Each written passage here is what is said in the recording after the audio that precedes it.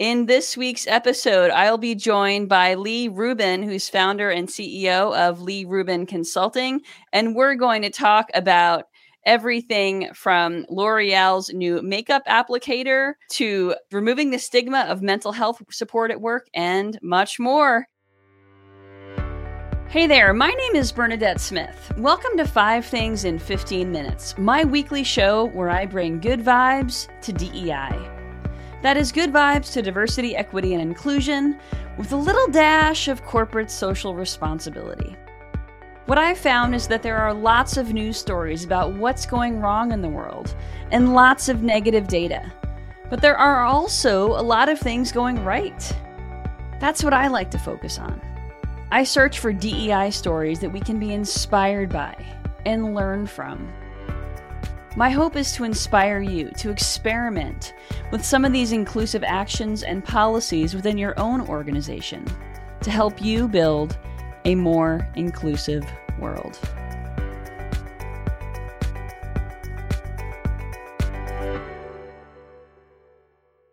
Lee, let's get started. Would you mind introducing yourself?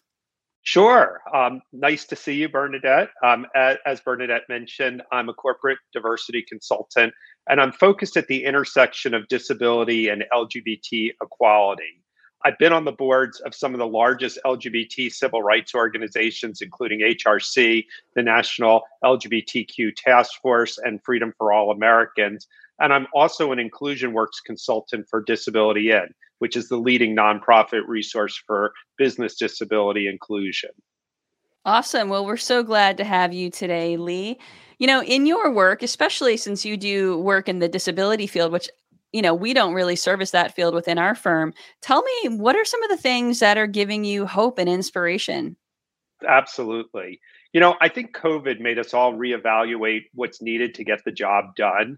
And at Disability In, we believe disability inclusion is really the next chapter for ESG and corporate social responsibility.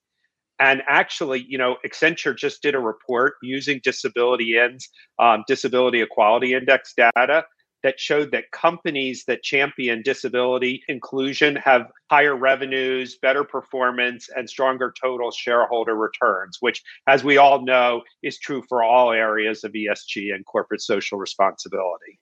That's excellent. Are there any companies that you want to shout out that you think are doing a particularly good job with this?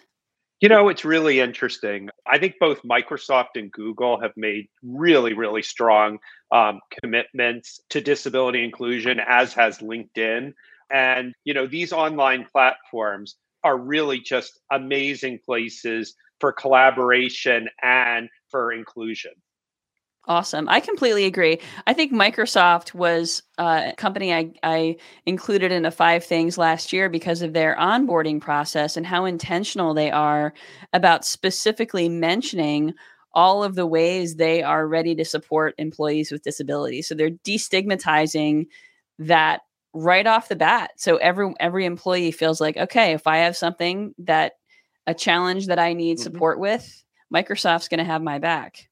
Well, and I think as a Microsoft user, which many of us are, all of the tools have disability features or accessibility features built into them.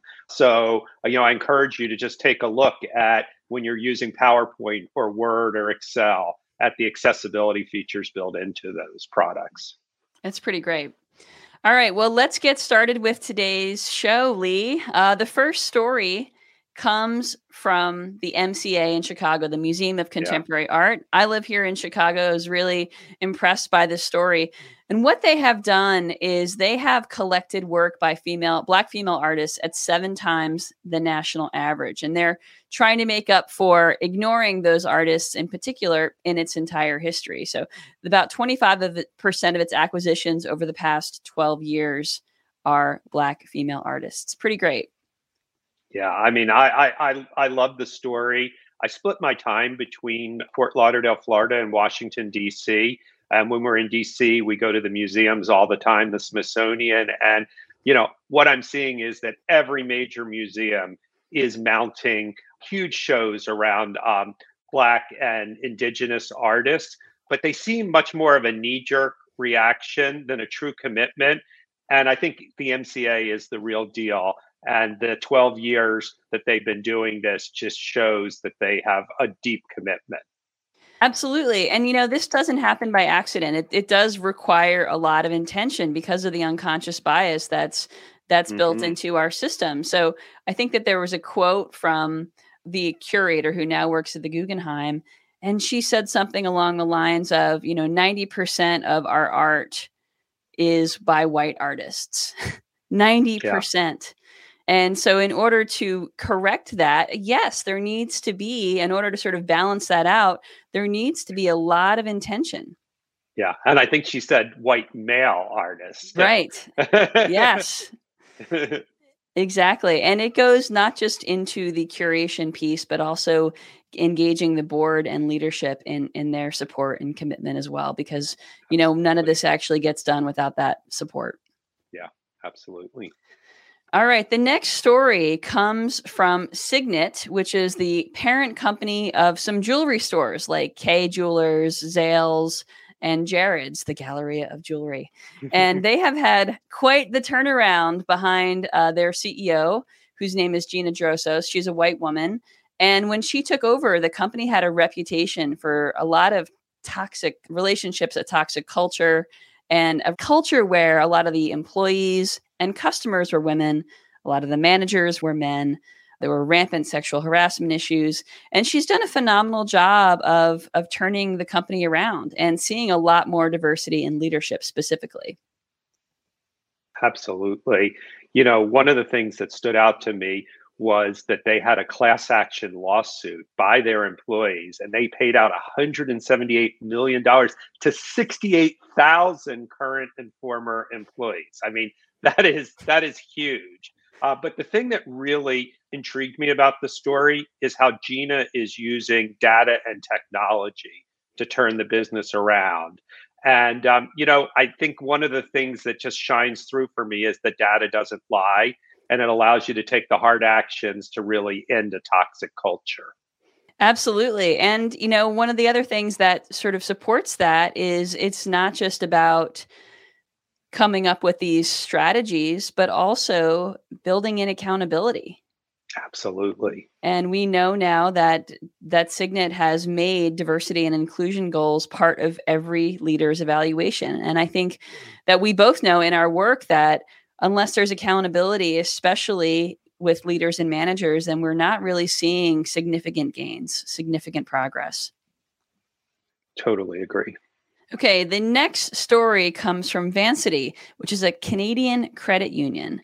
And they recently unveiled top-notch mental health benefits for employees and their family members, their dependents, $10,000 of coverage annually for mental health support, which is decoupled from other services like chiropractic, naturopathy, et cetera. This is fantastic. We don't see a lot of this, in U.S. companies. Mm-hmm.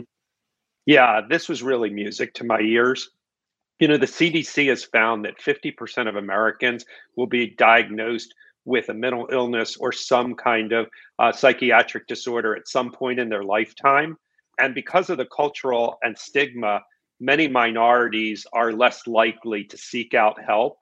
So I hope this becomes a trend and more companies will offer standalone mental health coverage to their employees, because I think that will really start to help to break the stigma. Absolutely, because we know that folks who have experienced systemic oppression in one form of another over decades and centuries and experienced the legacy of that, they're also more likely to experience microaggressions in the workplace, unconscious bias, and everything else. And you're right, there is a stigma about seeking help. And I'm just really glad that we're starting to see more conversation around mental health, because I do think that it's a very relevant part of diversity, equity, and inclusion. Absolutely. Okay, the next story, also about destigmatizing, is about how Publicis Group's CEO has launched an initiative to remove the stigma of working with cancer. So there's a new pledge that was unveiled last week at the World Economic Forum that's called Working with Cancer, a cross-industry commitment to end the stigma of cancer at work. 50% of people will be diagnosed with cancer in their lifetime, but death rates are falling. So they're going to be naturally in the workplace. Yeah, it's great. I heard on NPR just yesterday that death rates have fallen 32% from cancer diagnosis. So, what an amazing statistic and one to be celebrated. But, this story I kind of had mixed emotions about because I think the stigma is real in the workforce for anyone diagnosed with any kind of chronic illness. And the fact that they did this at Davos made me feel like it was a little bit of a PR stunt, especially for a huge public I was going relations to say, organization like publicist group. Publicist Group. So I think that I applaud them for doing this, but I wish that they were more inclusive in their campaign around all chronic illnesses, not just cancer.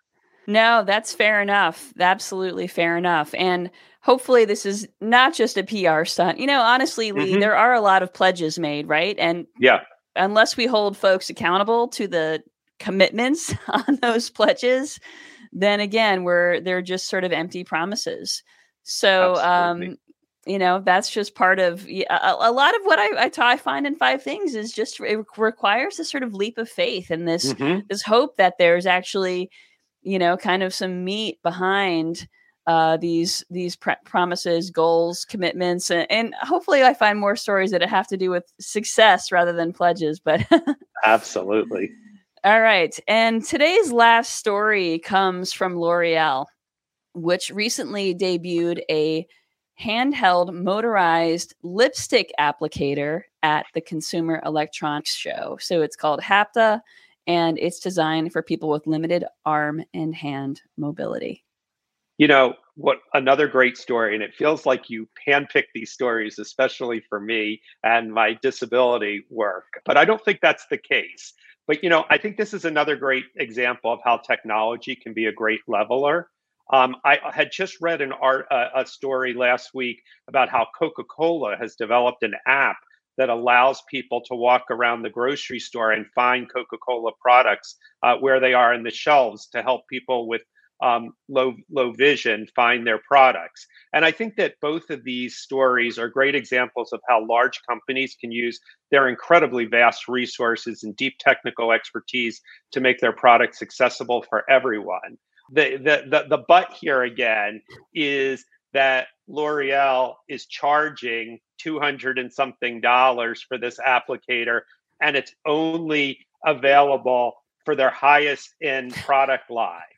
So, what I would love to see them do is partner with a nonprofit who focuses on Parkinson's or cerebral palsy and make these devices available to people free of charge rather than just making it an add-on to their luxury products. You know what? Fair enough, Lee. Fair enough. Throw down the gauntlet. I hope L'Oreal is listening. I hope that these nonprofits are listening and put on some pressure. I completely agree. I think that they're talking about adapters that are for other Mhm. products as well. I mean, and it's also only for lipstick. What about, Yeah, mascara or eyeliner? All of the other absolutely. things. So yes, it's a crack in the door of inclusion, but certainly there's always a lot of ways to expand the possibilities there. So hopefully someone who's watching this or listening to this is inspired by this. We talked a lot about big companies today, Lee. Any of these stories speak to you about something that smaller organizations can adapt? I think that's interesting. And, one of the things that comes to mind is that whenever we're hosting Zoom calls or team calls, to really think about accessibility. And all of those products have accessibility built into them. So think about turning on subtitles when you're hosting a meeting or, just different ways that you can be more inclusive to all the folks who are participating.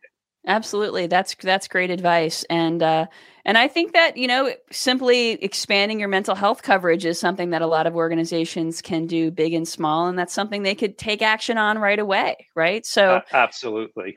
there's always more to do, and there are a million ways to be inclusive. Well, Lee, thank you so much for joining me today. How can folks find you? Well, right above, this way, you can check out my website at leerubin.org, and would love to hear from you. And my email address is lee@leerubin.org. So please reach out to me. Awesome. Thanks so much, Lee. Thanks for being here today. And for folks watching, thank you for all you do to build an inclusive world. Take care. See ya. Bye. Thank you for listening to 5 Things in 15 Minutes. I hope you found yourself inspired by at least one of this week's stories. If you did, would you mind sharing it with a colleague and leaving us a review on your favorite podcasting platform? And if you don't already get my 5 Things newsletter, join at 5thingsdei.com. I'm Bernadette Smith, and I'll see you next week right here for 5 Things in 15 Minutes, bringing good vibes to DEI.